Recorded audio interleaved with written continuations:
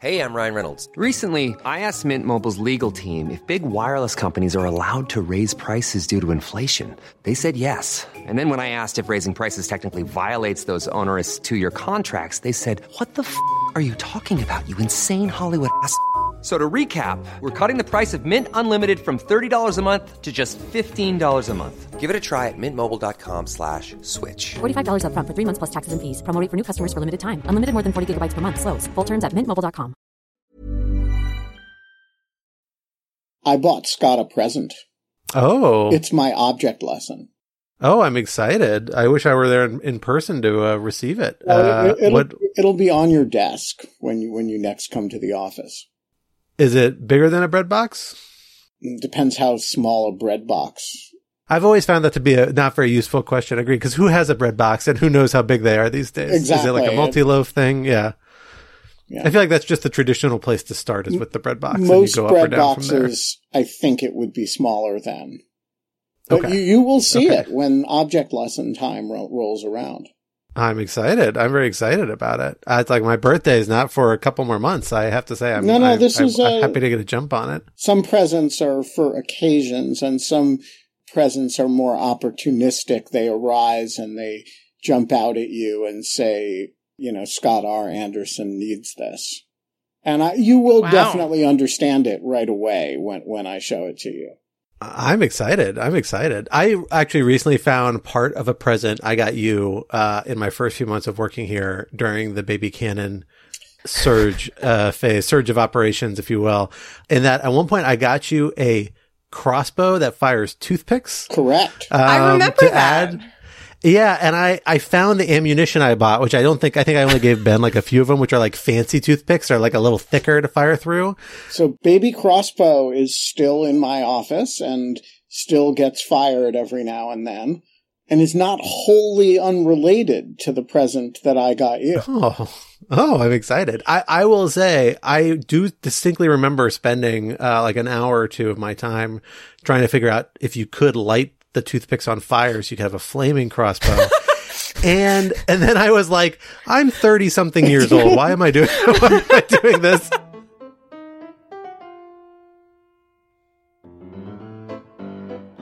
Hello, everyone, and welcome back to Rational Security. I am one of your regular co-hosts, Scott R. Anderson, back here in the virtual studio, hopefully for the last week or one of the last few weeks until we get our IRL studio back up in action. But I am thrilled to be here with one of my other regular co-hosts, Quinta Jurassic. Hello. Back in action after abandoning us for a week to have to deal with Bizarro World Rational Security last week. But we're thrilled to have you back with us. And, of course, we have other co-host emeritus, Mr. Benjamin Wittes, of course. Ben, thank you for joining us as well. It is my supreme pleasure.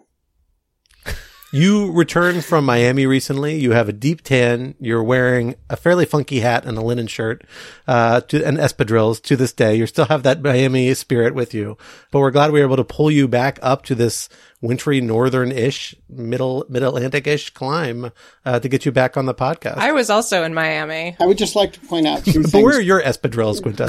One is that Quinta was also in Miami, and the second is that all facts in that paragraph other than that I was in Miami are false. I would just like to say I want to get a boondoggle somewhere warm and tropical. The warmest, most tropical place I've ever gotten a work trip has been Baghdad, Iraq. Somebody send me somewhere with a beach, please, because it doesn't really work out for me. I keep getting very nice invitations to Midwestern, northern cities in the middle of winter, and I appreciate it. But give me a beach, guys. Scott doesn't want Come them. on.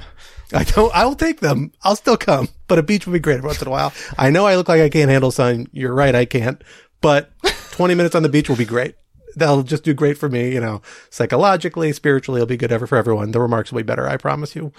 Well, regardless, I am thrilled to have you both back in DC with me, even if we are meeting virtually, for what has been an incredibly meaty week of national security news. We have several really big stories on several fronts happening on the legal world, in the national security space.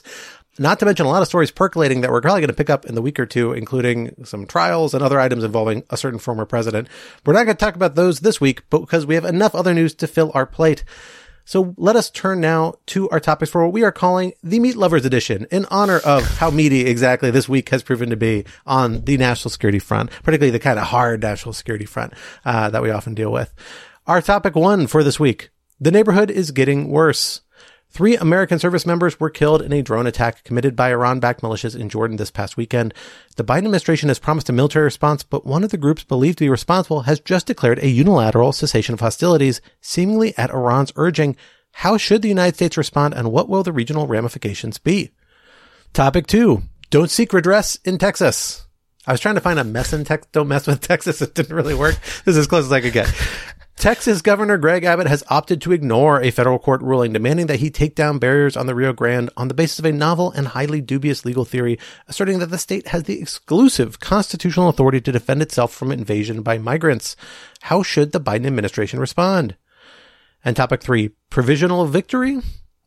Question mark. The International Court of Justice has issued provisional measures in the genocide case against Israel over its Gaza operations, directing it to punish genocidal rhetoric and allow in humanitarian assistance, among other requirements, but stopping short of requiring a ceasefire. Is this a vindication of Israel's actions or a condemnation, and what will it mean for the trajectory of the conflict? For our first topic, Ben, let me hand it over to you to get us started. Well, everybody was afraid that the war in Gaza would expand, and the war in Gaza has expanded in a fashion that has been proven rather deadly to U.S. forces stationed in Jordan.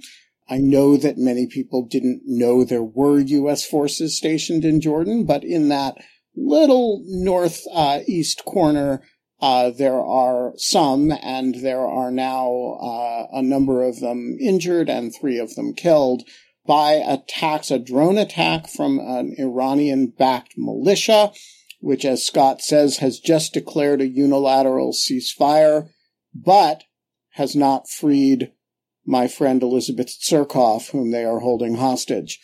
Republicans are pressuring the Biden administration for a military response against Iran itself, which would, of course, be an escalation of sort. And this comes at a time when Houthi forces, who are also Iranian-backed, continue to attack international shipping in the Red Sea, all of which proves the famous axiom that what starts in Gaza does not tend to remain in Gaza.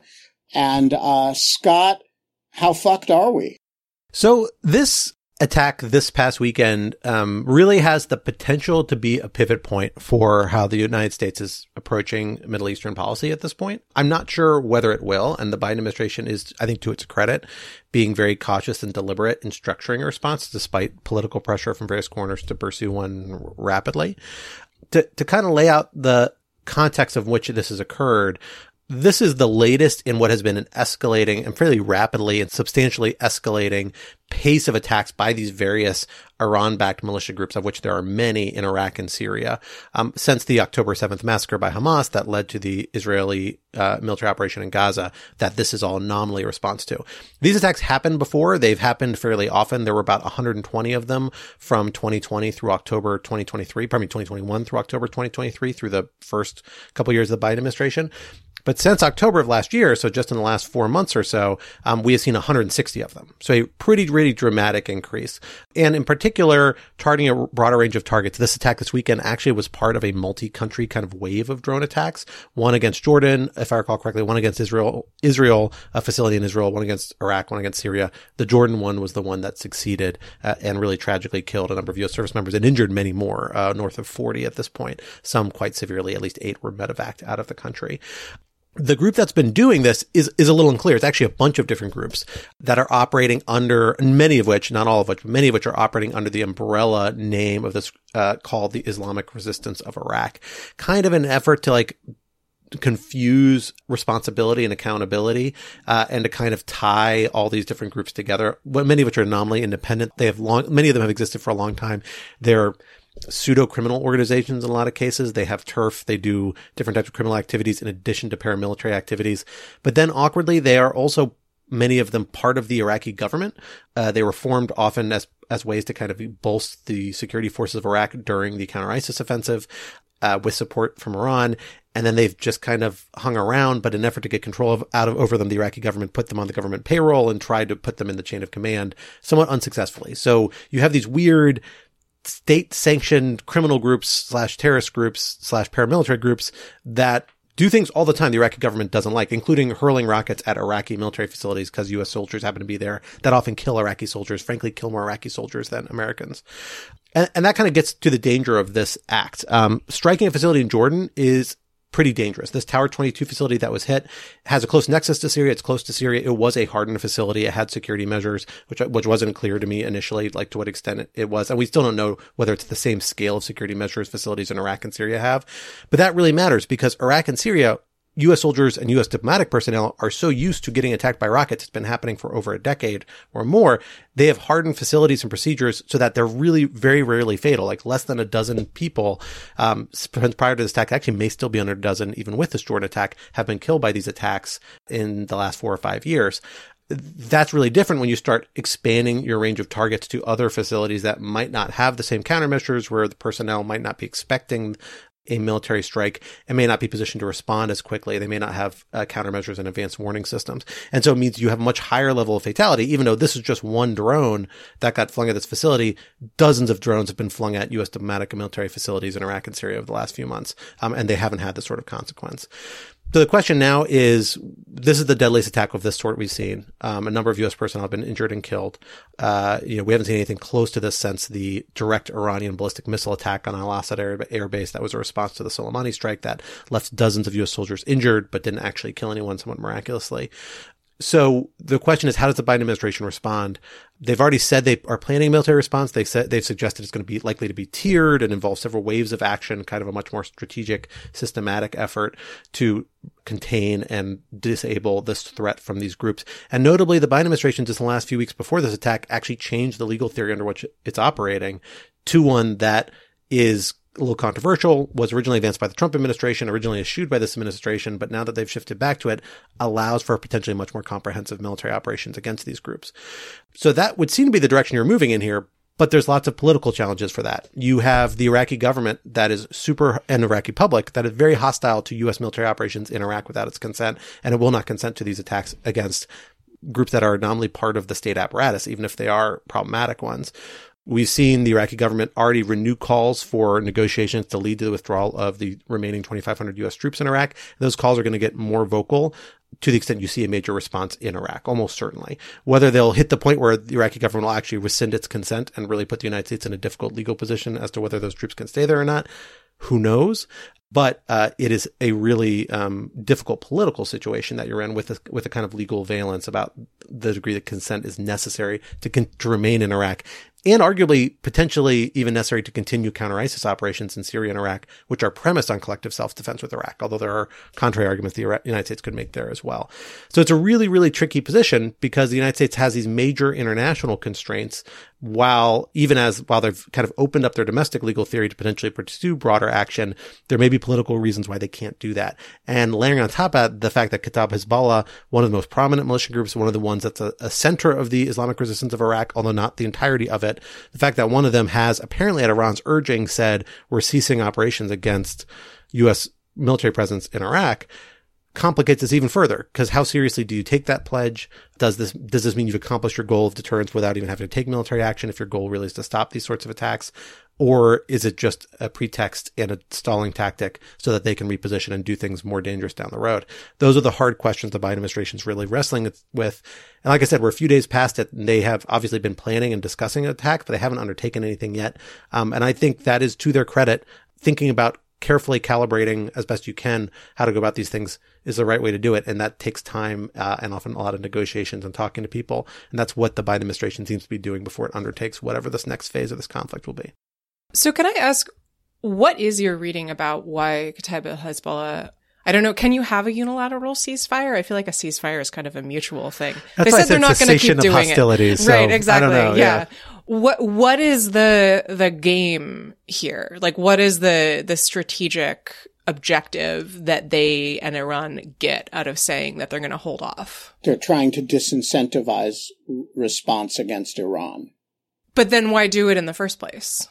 So Iran's objective through this whole post-October 7th period has been to ratchet up pressure on both the United States and Israel across as many fronts as possible without bringing down the wrath of God on itself. So it has encouraged Hezbollah to harass Israel from the north. It has encouraged a lot of attacks on the United States in the region. It has encouraged Houthi attacks on international shipping, but it has not done the sort of things that would bring a full-scale response against any of these parties, particularly not itself. And killing actual U.S. service personnel is a real escalation, and maybe more than they counted on. You don't always count on these attacks being successful. And so then you have suddenly a lot of pressure on the administration to respond against Iran, and now they're in a sudden de-escalate mode, though it may be a little bit late for that. That's my read on it.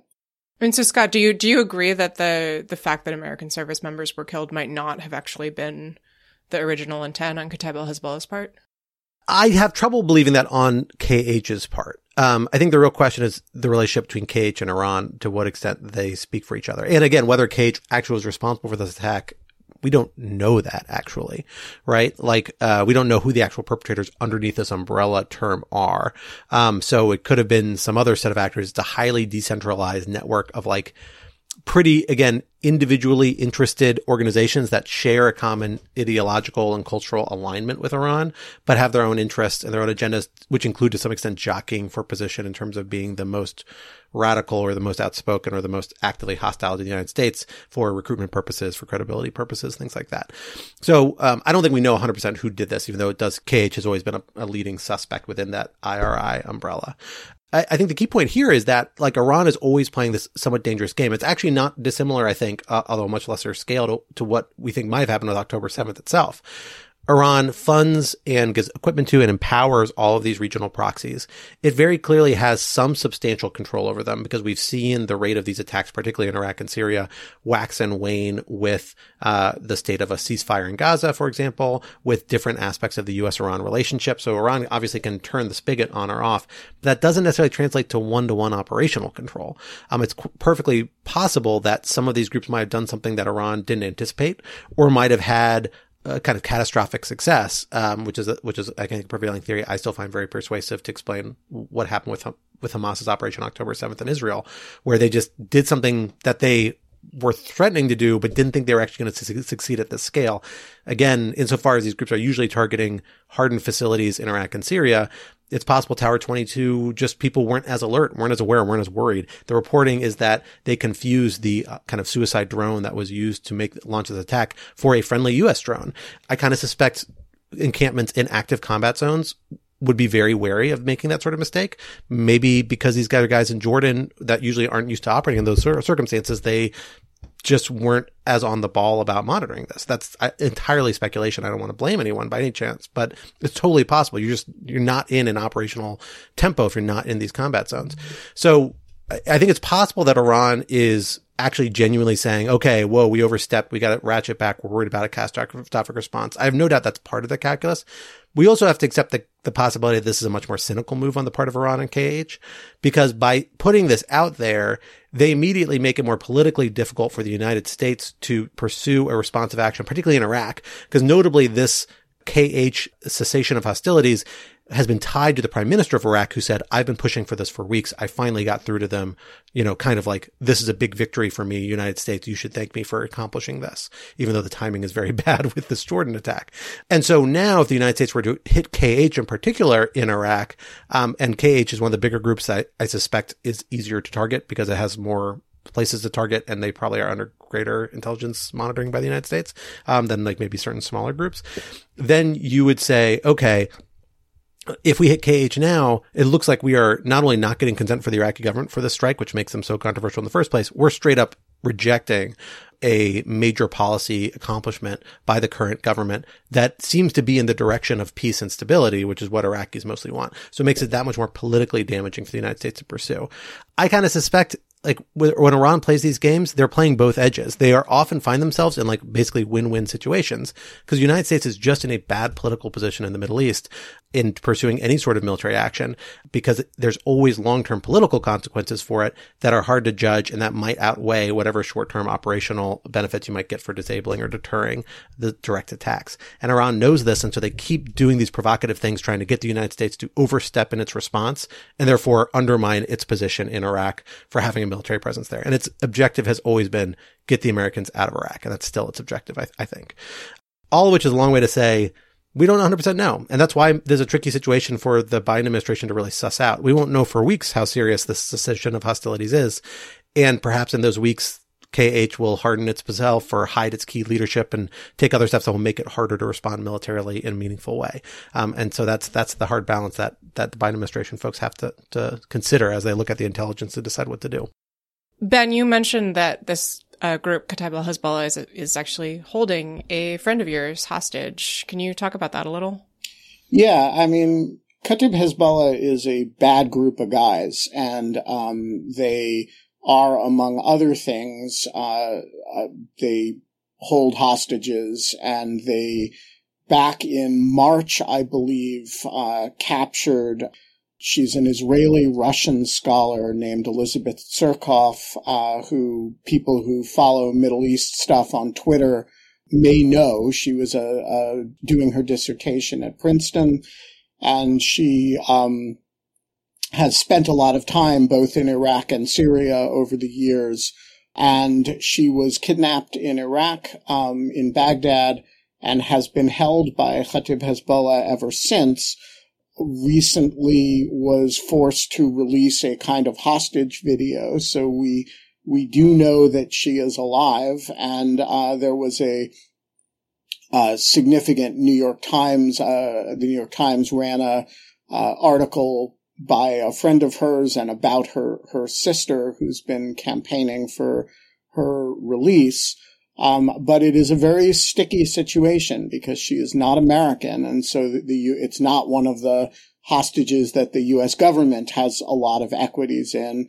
The Russians, don't, seem to care very much. And the Israelis, don't have an active line of communication to Iranian proxies about, the people that they're holding. And so it's a very unfortunate situation, and it is maddening for those of us who care about Elizabeth, whom I know actually purely electronically. I've never met her in person. We've corresponded a fair bit over the years.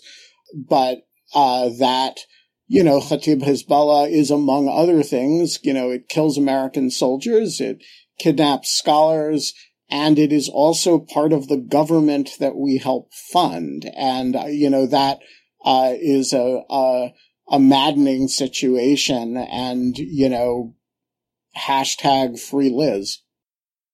But Scott, I want to turn back to War Powers matters before we switch topics, because you alluded to something interesting before, which was that the U.S. had actually switched its theory of what the domestic law authorizing any U.S. operations in theater is. So remind us, what was it, what is it, and why did it change? So the United States has had this kind of oscillating legal theory because there's been a difference between the Trump administration and Biden administration's approach on this that have, in the last few weeks, really, arguably in the last week or two, kind of finally united. The Trump administration, which is the first country that started doing the first presidential administration that really started doing these defensive military actions against Iran-backed militias in Syria and then particularly in Iraq in 2019, which is a much more kind of controversial step because it's being done without the consent of the Iraqi government. Their theory at the time was that these actions are authorized by the 2001 and 2002 IUMS as kind of an adjunct to the counter-ISIS mission, which is what U.S. forces are primarily pursuing in Iraq and Syria. The logic goes, those authorized necessary and appropriate force to pursue the objective of eliminating ISIS, and that, well, if you're eliminating ISIS, that means that you can't let your soldiers be attacked by third parties, or your partner forces be attacked by third parties.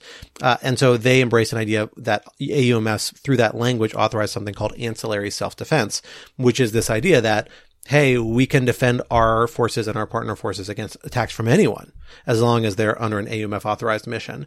Now, that doesn't necessarily reach to say the AUMF authorizes unlimited military action against all those targets. There has to be some nexus to self-defense, but the executive branch has never really fleshed out exactly what that nexus is. It's suggested in correspondence with Congress that it's somewhat narrow, but in practice, like a lot of these strikes haven't been entirely that narrow. So it's a little convoluted.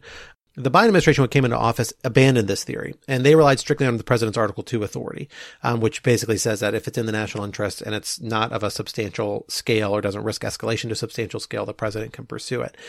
They did this in part because the AUMF theory was always seen as controversial. It was seen as a way to further stretch these already badly mangled AUMFs beyond their original intent by Congress, and Article 2 is just a little cleaner.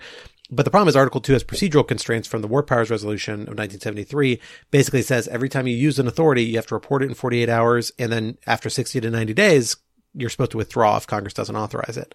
To avoid this, the Biden administration would just bundle its military actions. Like every few months, it would take a set of strikes and would treat each of those as an independent operation, meaning it would get its own 48 hours report and then its own 60 to 90 day clock. So the clock never ran because instead of pursuing one set of military operation or one military operation against Iran-backed militias, it did 4 of them over the course of the several months. It's a little bit of a dodge that the executive branch has deployed in prior circumstances. Recently, in the last few weeks, the Biden administration, though, has abandoned that and moved back to the ancillary self-defense argument, saying the 2001 and 2002 AUMFs authorized this action. That's notable because I suspect it means that they think that the tempo and pace of these operations is likely to increase to the point that you're not able to make that intermittent spacing structural argument, meaning that they're going to have a much more significant number and frequency of these responses, or at least they might in the near future, and that they might well extend past 60 to 90 days. Because those run up against those War Power Resolutions limitations, they have an incentive to say, well, let's find a statute that can authorize these, and that leads them back to this ancillary self-defense. There has to be some nexus to self-defense of the counter-ISIS mission. Like that is a constraining factor that doesn't exist for the Article 2 claims. Like it's somewhat more constraining in terms of substantive scope than an Article 2 claim. But the procedural measures are really the thing I suspect driving this. And it's a sign that the Biden administration thought that these things very well might escalate and they were at least legally preparing to have the option to pursue more substantial, sustained military operations. And I think that might be what comes out of this, quite possibly, notwithstanding the difficult regional dynamics that would put the Biden administration in. But certainly, at least legally, it seems to be a more available option now than it was under the Biden administration's prior legal theory. It's that time of the year. Your vacation is coming up. You can already hear the beach waves, feel the warm breeze, relax, and think about work. You really, really want it all to work out while you're away. Monday.com gives you and the team that peace of mind. When all work is on one platform and everyone's in sync, things just flow. Wherever you are, tap the banner to go to Monday.com. Hey, it's Ryan Reynolds, and I'm here with Keith, co-star of my upcoming film, If, only in theaters May 17th. Do you want to tell people the big news?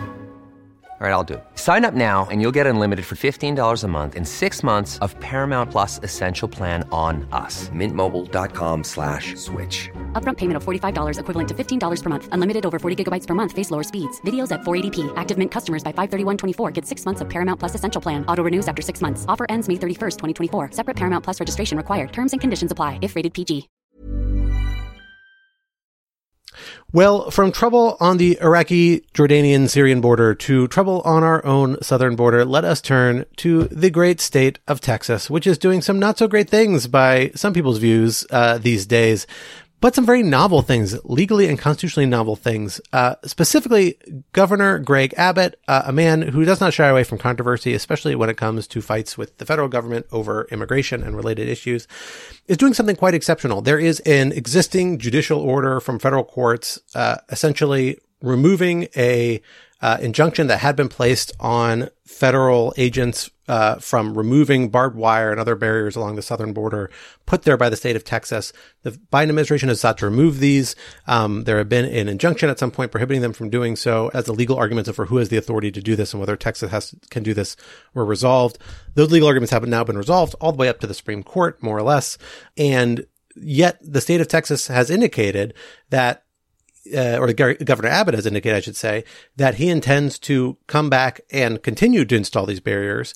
And it's specifically argued that he has the authority to do so as the governor of Texas, or the state government of Texas has the authority to do so, and that can't be superseded by federal or interfered with by federal authority. And he has even gone so far to suggest that law enforcement and other potentially National Guard forces in the state of Texas will be used to enforce its perceived constitutional right to install these sorts of barriers in the future.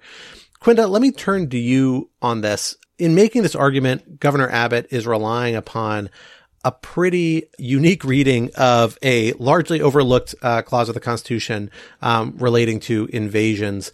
Tell us a little bit about what the legal theory is behind this action, and then how we think this might fit into the legal debate over this action and ultimately lead to some sort of policy resolution one way or the other. The relevant clause here is Article 1, Section 10, Clause 3, which reads, "No state shall, without the consent of Congress, lay any duty of tonnage, keep troops or ships of war in time of peace, enter into any agreement or compact with another state or with a foreign power, or engage in war, unless actually invaded or in such imminent danger as will not admit of delay." Now, does that sound to you like that gives Texas the authority to disobey federal law? I don't think so.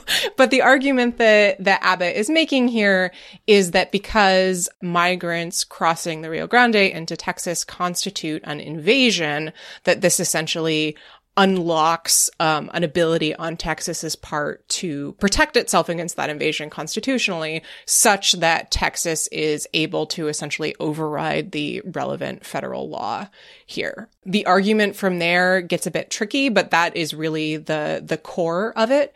There's a great piece that we ran recently on Lawfare by Steve Loddick that walks through why this is a pretty tendentious reading of the text, especially given that there's not really any argument for why migrants crossing into Texas would constitute an invasion under any reasonable definition of the term. I think it's also worth pointing out that Abbott is really drawing on what I think it's fair to say is a sort of explicitly antebellum view of the Constitution as a compact between states.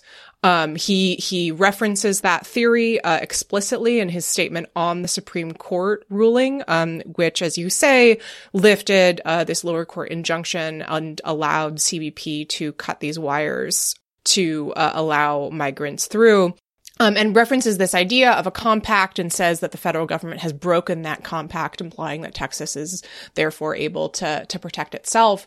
That is, if you read that alongside South Carolina's Declaration of Secession, you see that same language about a broken compact. And this is a understanding of the Constitution that was drawn on by secessionists and that was explicitly rejected by the Supreme Court after the Civil War. I do not think it is a coincidence that Abbott is kind of drawing on that language, even though that's not, the argument that he makes in front of the Supreme Court.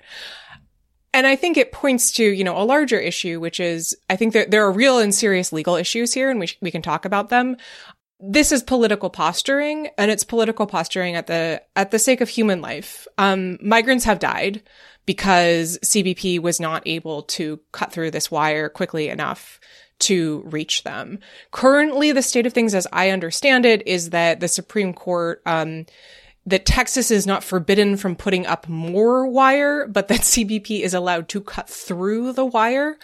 But as the United States has argued in its briefing, the wire is not a piece of cake to cut through. It's razor wire. It takes a while to get through. And so the longer that Texas is, continually allowed to put this up, the greater and greater risk there is that more people will get stuck in the river and not be able to be helped by CBP. And so there are, I think, serious questions about what Texas is up to here, but I do want to underline, there are real people whose lives are at stake in the most literal possible sense. So I want to add to this that this particular skirmish takes place alongside of the Republican congressional apparent abandonment of a border security deal that was itself supposed to be the price of continued support for Ukraine. And if that sounds like a non sequitur layered on top of a non sequitur, it's because it sort of is. But, for a number of years, Republicans in Congress have argued that border security legislation is the most important thing that needs to happen. And a variety, people say that immigration and border security is the hardest issue in Washington. I don't know if that's true, but it's certainly one of them. And Republicans finally found an issue that they could really leverage to force the Biden administration to shift gears on the border, which was the administration's desire to have more money to support Ukraine. Which of course has run out around the end of the year. And, now that Trump has come out against this border deal and against the negotiations that have apparently borne fruit, although we've never seen legislative text, the deal is, I don't know if it's dead, but it's certainly on life support. And the result is that these skirmishes between border states like Texas, particularly Texas, and the federal government, they become more acute because there is no immediate prospect of the federal government actually taking a more aggressive posture toward the border. I was down there recently, and I do think there is a genuine situation there that a lot of Democrats have been in denial about for a while that really requires a shift in gears in one direction or another. It's not obvious to me what that should look like. But the serial Republican temptation, both at the state level and at the federal level, to raise the stakes, often at the expense of, as Quinta says, migrant safety. But in the congressional case, raising the stakes is at the expense of Ukrainian safety. So it's, kind of raising the stakes in all kinds of other areas in order then to say no to precisely the kind of border security tightening that they purport to want. It's a really destructive and very frustrating approach to governance. And I want to add to that and say, I think there's also a lot of interesting legal brinksmanship at play in this case that reflects kind of some legal realities of, frankly, like a post-Trump administration era, both in terms of the model of some Trump litigation and the changes in the federal judiciary. I mean, we essentially have the state of Texas advancing a very novel and very novel constitutional argument of extremely limited credibility, that not many people will take seriously. That is just the nature of this legal argument. It is not one that I think anybody's going to sign off on in the Supreme Court. Most legal scholars aren't going to sign off on it. I suspect a lot of Texas state lawyers probably would not have signed off on it. Well, except we had the Supreme Court vote, 4 justices dissented from this emergency ruling on lifting the stay, which I think is an indication that 4 of them at least found it to some extent credible. So it's very different from the original posture about the stay versus an argument of the exclusive authority coming from this invasions clause extending to immigration, right? And I also would be a little surprised to hear about, like, my guess, if we had gotten an opinion from those 4 justices, which we didn't, my strong suspicion is that it's much more about the standards for injunctive action and limiting harms. I think they would essentially argue Texas actually, we don't know, but like, I wouldn't read into that somehow this means you have 4 votes for Governor Abbott's position on this. I think that is probably not correct. What I do think you might come out of this, though, is that you've got this lacking credibility legal argument, but it plays into this unique dynamic, which is that federalism issues are very sensitive for the federal judiciary, particularly this federal judiciary, meaning the Roberts Court kind of era federal judiciary. And much like the separation of powers disputes that we saw former President Trump play into and continue to play into in all his litigation, where he makes brinksmanship arguments because he knows by bringing up and squarely rooting them in separation of powers arguments, courts are going to be hesitant to rule against him outright in the exact same way. I think you're seeing Texas do a similar thing here. They're playing this brinksmanship with federalism. And then this is all happening in the Fifth Circuit, which is one federal appellate court that actually does buy into these arguments, meaning you actually have to get all the way to Supreme Court to consistently be able to say, we're going to resolve these things. And so you end up with these very limited, even then, marginal rulings saying, well, we're not going to rule on this big case. We're going to rule very narrowly on the facts. So in this case, CBP does have the authority to remove this wire. We're not going to touch the separate question as to whether Texas could keep putting it out there, right? That is a very understandable judicial instinct to have very narrow rulings in a very contentious issue space. But that means that it's not that hard to just go one notch further for Texas and come back with another argument about why they can do one other step of something else, litigate that out, and further delay this matter. Just keep kicking the can down the road. And it's kind of this persistent dynamic that we're seeing in lots of different contexts now that this really seems to play into. And it reminds me of just a lot of Trump-era litigation around subpoenas and lots of other issues that were these tricky areas of law that, you know, the former President Trump and now Governor Abbott were able to lean into judicial instincts of constitutional avoidance to stall for time and accomplish their political objectives, even though they're on shaky constitutional ground. It's a dangerous practice, and one that, again, because Texas is in the Fifth Circuit, they're particularly well equipped to advance. So I suspect this isn't the last we're going to see of this argument. I think you're letting the Supreme Court off too easy here, because one of the main prongs that they're considering in the state is likelihood of success on the merits. And Vladeck has written a lot about how that has increasingly sort of factored centrally, seemingly, into the court's rulings on emergency decisions. So I do think that I agree, obviously, that yes, a ruling at this stage is different than a ruling on the merits, but I still find it disturbing that 4 justices were willing to give it that level of credence. That may be right. I'm simply saying I don't think that means that Abbott's invasion argument is likely to meet with the same sort of threshold. I think there's lots of other grounds by which the Supreme Court may have reached that, or members of the Supreme Court may have reached that vote. Can I ask you all one other question that always bothers me in this, that I think is a partial solution or a necessary and advisable step the Biden administration is not taking? I don't 100% understand why. Why aren't they pursuing more criminal and civil liability for people actually doing this? Not just this, but like a lot of the outright cruelty. Like we have seen more and more state officials do things of real questionable legality that have real human consequence, including the, you know, busing and deceptive busing of people to different parts of the country without equipping them in ways that have real human costs and that seem clearly potentially criminal to me on a lot of different fronts, including different federal causes of action, not just under state law.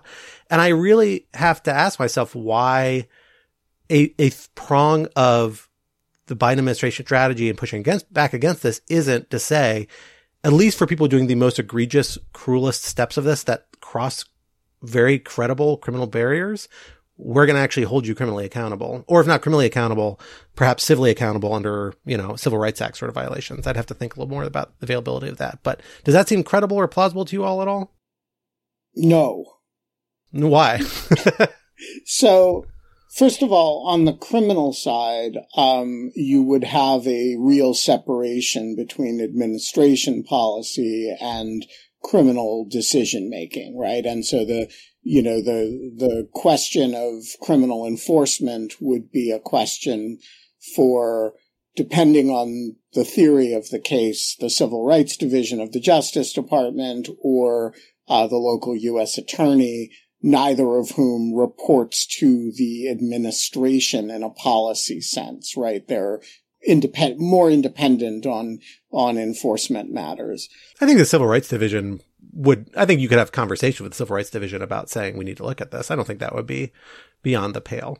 I think the normative inhibitions against having that conversation outside of the Justice Department are substantial. But the second thing is, to the extent that you're thinking about it at the policy level at DHS or at the White House, you're thinking about this as this is all immigration issues and border enforcement issues are deep political losers for the administration. And they are not on offense on this subject. They are on defense. And with every poll, they get more on defense. And they're looking for a legislative way out that lets them give the enforcement-heavy crowd a lot of what they want, but do it in a way that the administration thinks is lawful, as opposed to what the Trump administration did, which was to do it in a fashion that this administration did not think they could continue to defend and didn't want to continue to defend. And so they're looking actually for political compromise here, not to go on political offense. And they see the pressure that they get from the immigration liberals as a real nuisance, not something that they're looking to capitulate to. So I think you're misreading their ambitions, honestly. I think that's misreading what the actual objective needs to be for the Biden administration. Like, there is no solution to this on the table. There is not one within regional legislative reach. It's a huge lift. But one thing that they could accomplish is that they could set up real barriers to, when we see a Trump 2 administration or a similar administration's orientation, to what are the most objectionable and politically problematic actions, which are just the outright cruelty of some of this. Like, child separation was a big loser of an issue for the Trump administration. And we haven't seen the Biden administration really put up guardrails against return to sorts of policies. I think that's a real problem. I agree it's a problem, but I think Ben is right. I mean, look, the Biden administration has been better on immigration than the Trump administration. That is a low, low bar. And a lot of the stuff that this administration has embraced are things that pre-2016 would have been extremely far to the right, such as the implementation of Title 42 as a way to keep people out of the country while their asylum cases are processing. I think that, I agree with you, that is what they should do, but it seems to me pretty clear that the administration has decided, as Ben says, immigration is a loser for them, and they're going to frankly sell out migrants as much as they can in order to get wins on other policy issues. And that is ugly. It's deeply upsetting, but it seems pretty clear to me that that is the route that they're going. But I also don't think that, so to be fair to them, I'm not nearly as harsh on them here as Quinta is. Same as it ever was. There is a completely unsustainable situation at the border. And, it's a situation of something like 10,000 people a day crossing the border illegally. And under current law, as they read it, if you say certain magic words, which everybody gets trained to say, then you get essentially handed a date to show up in trial court or in immigration court some distant time in the future, and you can stay in the meantime. And that has been a magnet for very large numbers of people. It has turned over a lot of power to the cartels that run the other side of the border. And I don't think the administration is, I don't think Republicans are wrong to say there needs to be a way to handle this situation. And I don't think the administration is wrong to say, let's create a framework to deal with it legislatively. Now, that has to be done in a careful fashion and in a humane fashion, but I don't think that the country needs to tolerate just sort of unrestricted flow over that border on an illegal basis. So I don't want to sound like I'm sharing Quinta's anger at the administration here. I think they're in an impossible position. That said, I don't think there is any chance in the world that their primary objective right now is to prevent a subsequent Trump administration from re-implementing the harshest policies that they exercised. Their objective right now is to limit the political damage of this situation for themselves. Jurassic 2024, open borders and one world government. You heard it here first. I'll just say, the sublimation of, if you're going to draw a principle basis and say the sublimation of law enforcement principles shouldn't be sublimated to the, political interests of the executive branch, you're making the contrary argument here. like, the core point here is that this is criminal conduct, or at least very colorably criminal conduct that's happening in a lot of these cases. When you are deliberately harming, injuring people, refusing them water, restraining people from giving assistance to people who are dying on the border, forcibly relocating them, I think those are criminal acts, federally criminal acts that are not being investigated for political equities. And if at a minimum, if the one thing the Biden administration could salvage from this very difficult situation is to draw a line and install some sanctions so that the most cruel, most inhumane actions, which I don't think Title 42 deportation, while I disagree with it, it falls in that category. I mean, the truly inhumane stuff that we saw happen, like, that would be a victory and a meaningful one. And frankly, one that I think has political salience, with the constituency. So, that's my pitch for at least a low hanging fruit. I hope the Biden administration, considers taking a stab at. Speaking of one world government, we have a ruling from the International Court of Justice in South Africa's case against Israel under the Genocide Convention, or more precisely, an interim order. The merits of the case, I think, it's fair to say, will be going on for quite a few years now. But in the meantime, we have a ruling finding, first off, what everyone cares about most, the jurisdictional question. They do have prima facie jurisdiction.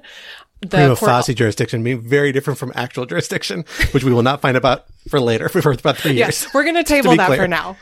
It also found that South Africa's claims that Israel has violated the Genocide Convention are plausible, and ordered that Israel take a number of provisional measures to avoid violating the convention. There is a lot to get into here. Scott, I'm going to start with you.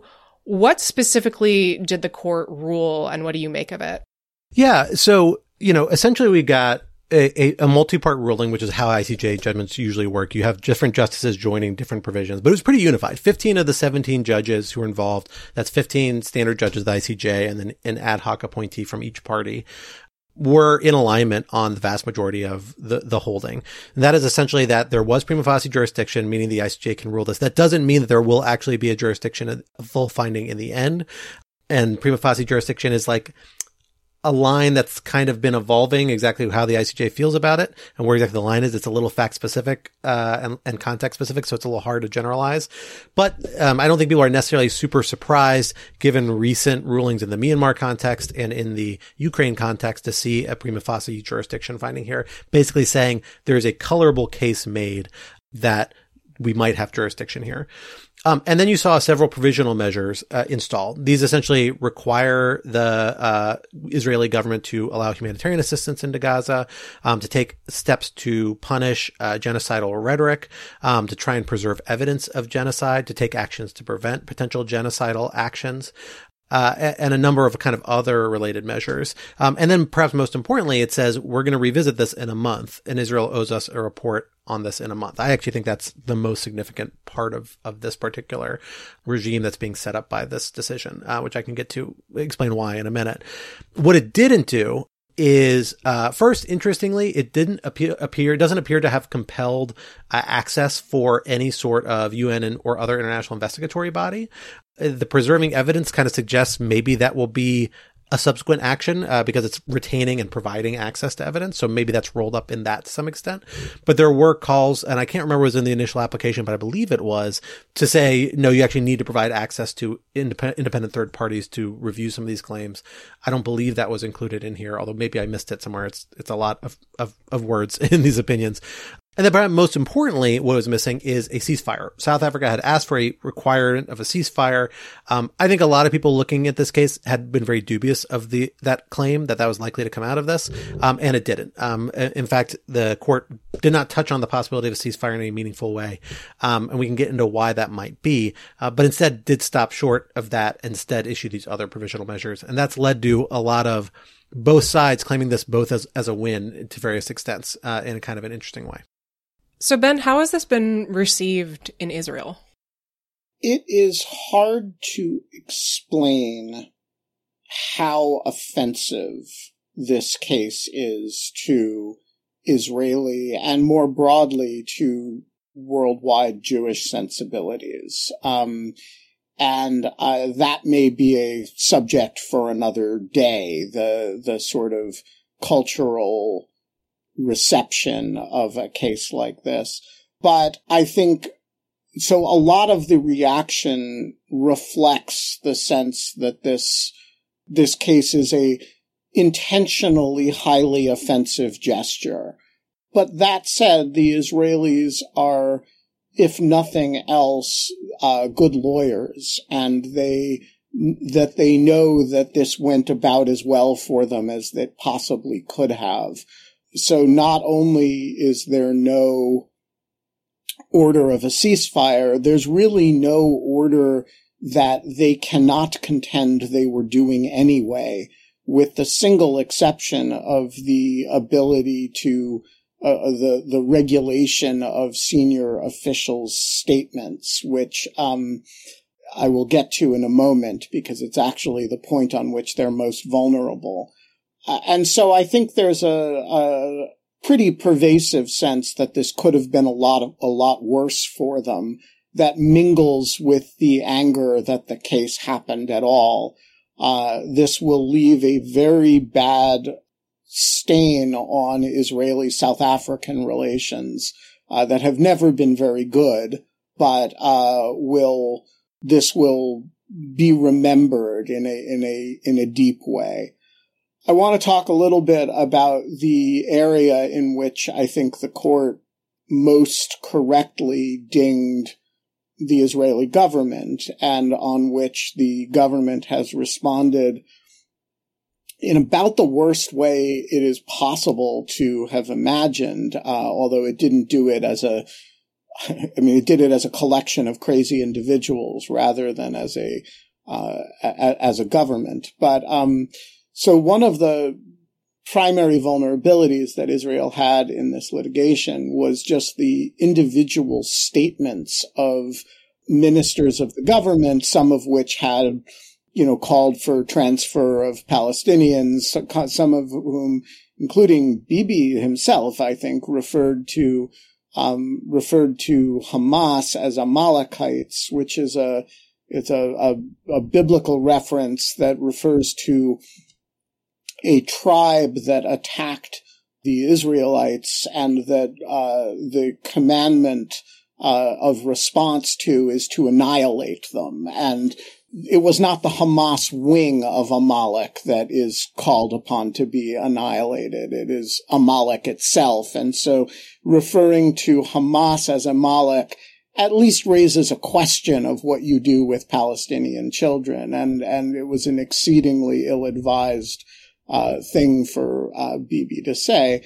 And even the very measured and I think very admirable current president of Israel, Bougie Herzog, had made some comments that were clearly about Hamas, but if you don't specify Hamas very precisely, could be interpreted to be about Palestinians more broadly.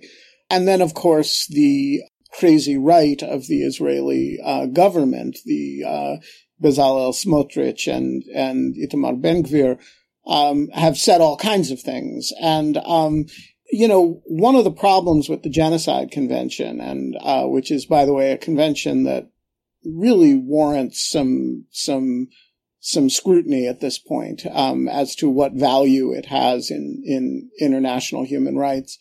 One of the features of it is that everything turns on intent. So you can kill an enormous number of people and it not be remotely close to genocide within the meaning of the convention if, for example, you don't do it with the intention of wiping out that people as a people, in the language of the convention, in whole or in part. And so one of the problems with the rhetoric that the Israeli government has used is that it actually does potentially bear on intent. And the Smotriches and Ben-Gvirs don't care. But if you're the head of that government, Bibi Netanyahu, you have to care. And arguably, he does not care enough because he does not fire them from his government, which would cause his government to fall. And he does not discipline himself especially well. And so he can say what the policies are and aren't, which he has done, and he's made clear that they do not have a policy of driving Palestinians out of Gaza, and they do not have a policy, obviously, of killing Palestinians as other than targeting Hamas. But when you allow enough of your people to make statements like that over enough time, you put a lot of arrows in South Africa's quiver, and that's what happened here. And I think but for those statements, the plausibility finding as to genocidal intent would not have been made. And so, I think there's a genuinely self-inflicted quality to the wound that Israel has suffered here. And the response of, I believe it was 12 members of the current government, was to attend a conference on Thursday or Friday about resettling Gaza, removing Palestinians from it, and resettling it with the old Gush Katif settlement block, which was the settlements that Ariel Sharon removed in 2005 when Israel ceased to occupy Gaza. And so, I do think this is a situation where if the question is reasonably, is Israel committing genocide in Gaza? The answer to that question is no. If the question is there an unholy alliance between Israeli rightists who love to use language that is actually cognizable under the Genocide Convention and people mostly on the left worldwide who want to think about this convention as applying to this situation? Yes, there is an unholy alliance between the two, and they should both eat each other's limbs. So, Ben, I don't disagree with that fundamentally. Like, I do think there's a very self-inflicted wound here, but I also think there's another prong of the evidence here that's really problematic, and that's that there's an incredibly high rate of civilian casualties that Israeli government doesn't deny. Like, they openly acknowledge that we're talking 2 to 1 in the most optimistic scenarios, 2 civilians for every 1 targeted militant. If you didn't have that element as well, and the displacement, frankly, probably plays in as well, maybe that's a third prong, I don't think even these statements would weigh as heavily. It's the combination of those 3 things that I think led to the plausibility finding here. So I just to be clear, I think that's exactly right. I mean, if you don't have a high rate of civilian death, there's no basis to be you wouldn't even be talking about major human rights violations, right? But the thing that gives rise to the inference of intentionality is the statements. And if you had the same rate of civilian death and none of these statements, South Africa's case would have been dramatically weaker. It definitely would have been weaker. I'm not sure it wouldn't have passed the threshold here, if I'm being honest. Like, because I think the direction we're seeing the court drift between this and Myanmar and Ukraine is the idea where you are having these, huge population transfers, large civilian casualty incidents, that there is those rise to the prima facie case that there is at least a possibility of genocide here, and that provides the court supervision. And to be clear to listeners, like, the reason why these come under the Genocide Convention is because it is the one remaining legal instrument, one of very few that's widely subscribed to by the international community, but that has automatic ICJ jurisdiction. Most human rights treaties, international law, like Geneva Conventions, etc., do not have that. So it's the one place to get this judicial supervision. But I kind of think that's increasingly proving to be a feature, not a bug, in a lot of people's eyes, because it provides a mechanism for what we're seeing in this case, which is continued judicial supervision, which creates a kind of pressure on a state to say, well, we know somebody's watching us and we need to start regulating our behavior to avoid being trapped into the crime of all crimes and having a case. That's particularly important for Israel, I think, who does care about the perception that they're committing genocide more than other states because of the obvious historical ties to the Holocaust and its aftermath. But I think that's kind of a tool that a lot of people see value in this case. And that's why I think the monitorship element of this, the monthly check-in, is so instrumental, because it's suggesting that, like, Israel's going to have to start regulating itself, or it's going to be back in front of this court making arguments about why it's not taking these kind of basic steps. And that's going to happen well before we get to the final resolution of this case, which frankly, I am confident Israel will win, because the actual bar for not prima facie, for actually proving intent, super high, really hard to do. And I'd be very surprised if they thought they met in this case. There's a reason a lot of states might be uncomfortable with that formula, but when you're talking about something as atrocious as genocide and the types of cases we're talking about, which are like huge atrocities, even if they're not, maybe not actually genocide, I think more and more states are actually finding themselves a little more comfortable with that, including the United States, interestingly. So it's a unique mechanism that we're now seeing applied to the most troubling case. But I kind of suspect a lot of states are going to see utility in this as a way to try and get Israel to regulate some of this behavior, and reinforce some political statements by the United States and others that have been less successful thus far. So have we seen any signs of Israel changing its behavior at all in response to this ruling? I mean, I guess as you pointed out, Ben, Israel here is not a unitary actor. We have Smotrich and Ben-Gvir making really awful, horrific statements. But what about the IDF or other corners of the Israeli government? So we do have evidence of the IDF shifting gears, and it actually cuts in the other direction, but it's not clear to me that it has anything to do with the ICJ. The pace of operations has slackened considerably. The Israelis are in relatively advanced U.S.-led talks, indirect, obviously, with Hamas for a sustained, some reports 6 weeks, some 8-week ceasefire in response to the hostage, in return for hostage release. And the pace of air operations is significantly, and artillery operations is definitely lessened, which has a pretty dramatic impact on the rate of civilian casualties.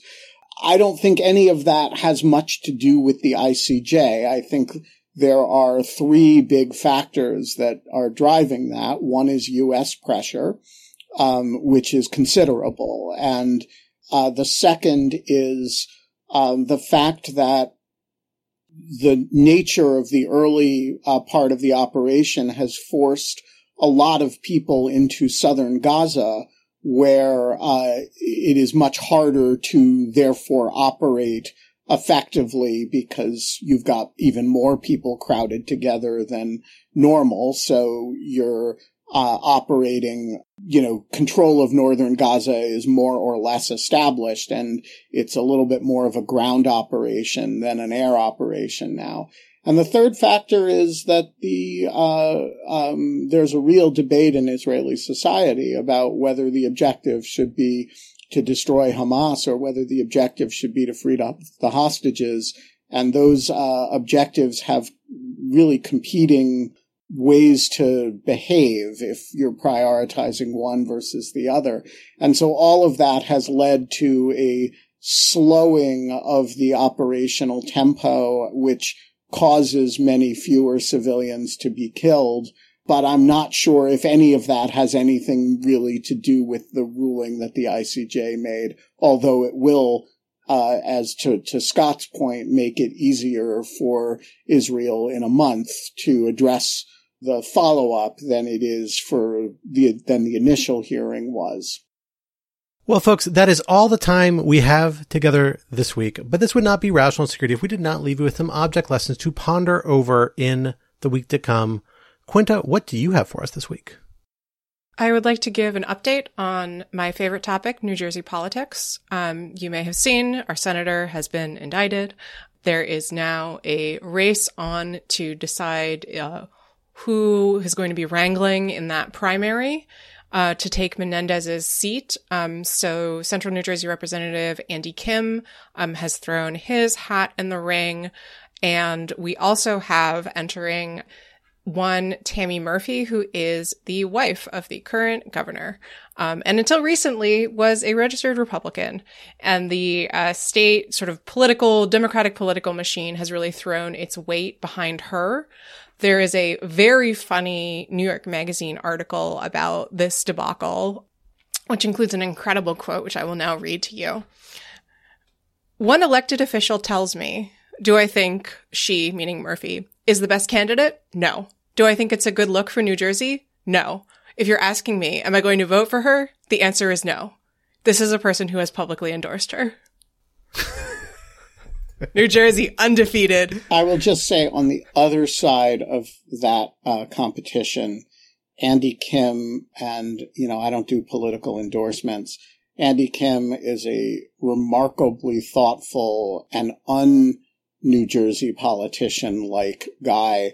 And if you listen to our conversation with him on the Aftermath from season 1, where he talked about his experiences on January 6th, it is one of the most moving interviews we have done for that series. And so I will say that without reference to current New Jersey electoral politics. I will just say, I will second Ben's positive thoughts about Andy, who's great, and I've known for several years from working together. And in full disclosure, I helped support his prior campaigns and may yet this one. But I will note, can you imagine if he gets elected, New Jersey will have the most earnest senatorial delegation of all 50 states between Cory Booker, like a living hug personified, in Andy Kim. Like, it is just so bizarre that this is what New Jersey has sent to the United States Senate. But, who knows? It very well might happen. And, I think it's a great, human side of New Jersey that we don't get to see often enough, there in the Senate. So thank you, beautiful Garden State, for that, if it comes to that. Well, folks, for my object lesson, I am going to roll logs for a new feature we are rolling out at Lawfare. Slowly but surely, still coming along as we progress, but something that I am very excited about, something we've talked about trying to do for years, and we're finally making some headway here, which is that we are doing transcripts for our podcast now, at least the Lawfare podcast. I think we're still a few weeks behind. I think the most recent ones were from mid-January. It takes a little while to catch up on these, but we're still processing them, and we're trying to do them backwards as well. That's going to be a big task because we have years and years and years of podcasts, but for anybody who listens to this, our podcasts are incredibly substantive. I think some of the best analysis you can find on a lot of these very complicated issues out there, and being able to text search it is a freaking boon that I have found myself using multiple times already in the limited universe we have these transcripts for. So check it out. Keep an eye out for it. We're going to keep perfecting it and trying to get better. They're all automated, so they're not flawless, but that's just the only way to do these things at scale. But it's an awesome new feature. I'm really excited about it. I hope you all check it out and find it useful. I don't know whether we're going to do rational security. That'll be a probably last item because I don't know if there's quite as much value here as in the Lawfare podcast. Well, maybe eventually. Yeah. But the Lawfare podcast, we'll get there. I don't know if I need all my words on rational security text searchable, but that's fine. Just so that we're clear, this is also part of a larger Lawfare project in making the content on the site more accessible. And so as we develop it, we will also be rolling out the ability to listen to articles that are written, to read articles that were spoken, and to listen to articles that were written in text. But that requires a little bit of development and is still a little bit down the road. Ben, what do you have for us this week? Well, I have something that is specifically for Scott. Now, as you heard in the B-roll, a number of years ago when I was in my small miniature artillery phase. Was the phase smaller or was the artillery small? I guess it was a small miniature artillery, so it's both of them were small. Yeah, well, the phase went on for a while, and Baby Cannon is sitting over there cheerfully listening as I tell this story. A bunch of people sent me miniature weapons of various kinds, and one of them was Scott, who acquired for me a miniature toothpick crossbow, who has been named Baby Pretty Crossbow. Awesome. And if my account on Twitter had not been destroyed by Elon Musk, you could look up Baby Crossbow and you could see an awesome little video where Scott and I shot an apple with it, and the toothpick really satisfyingly went thwunk right into the apple.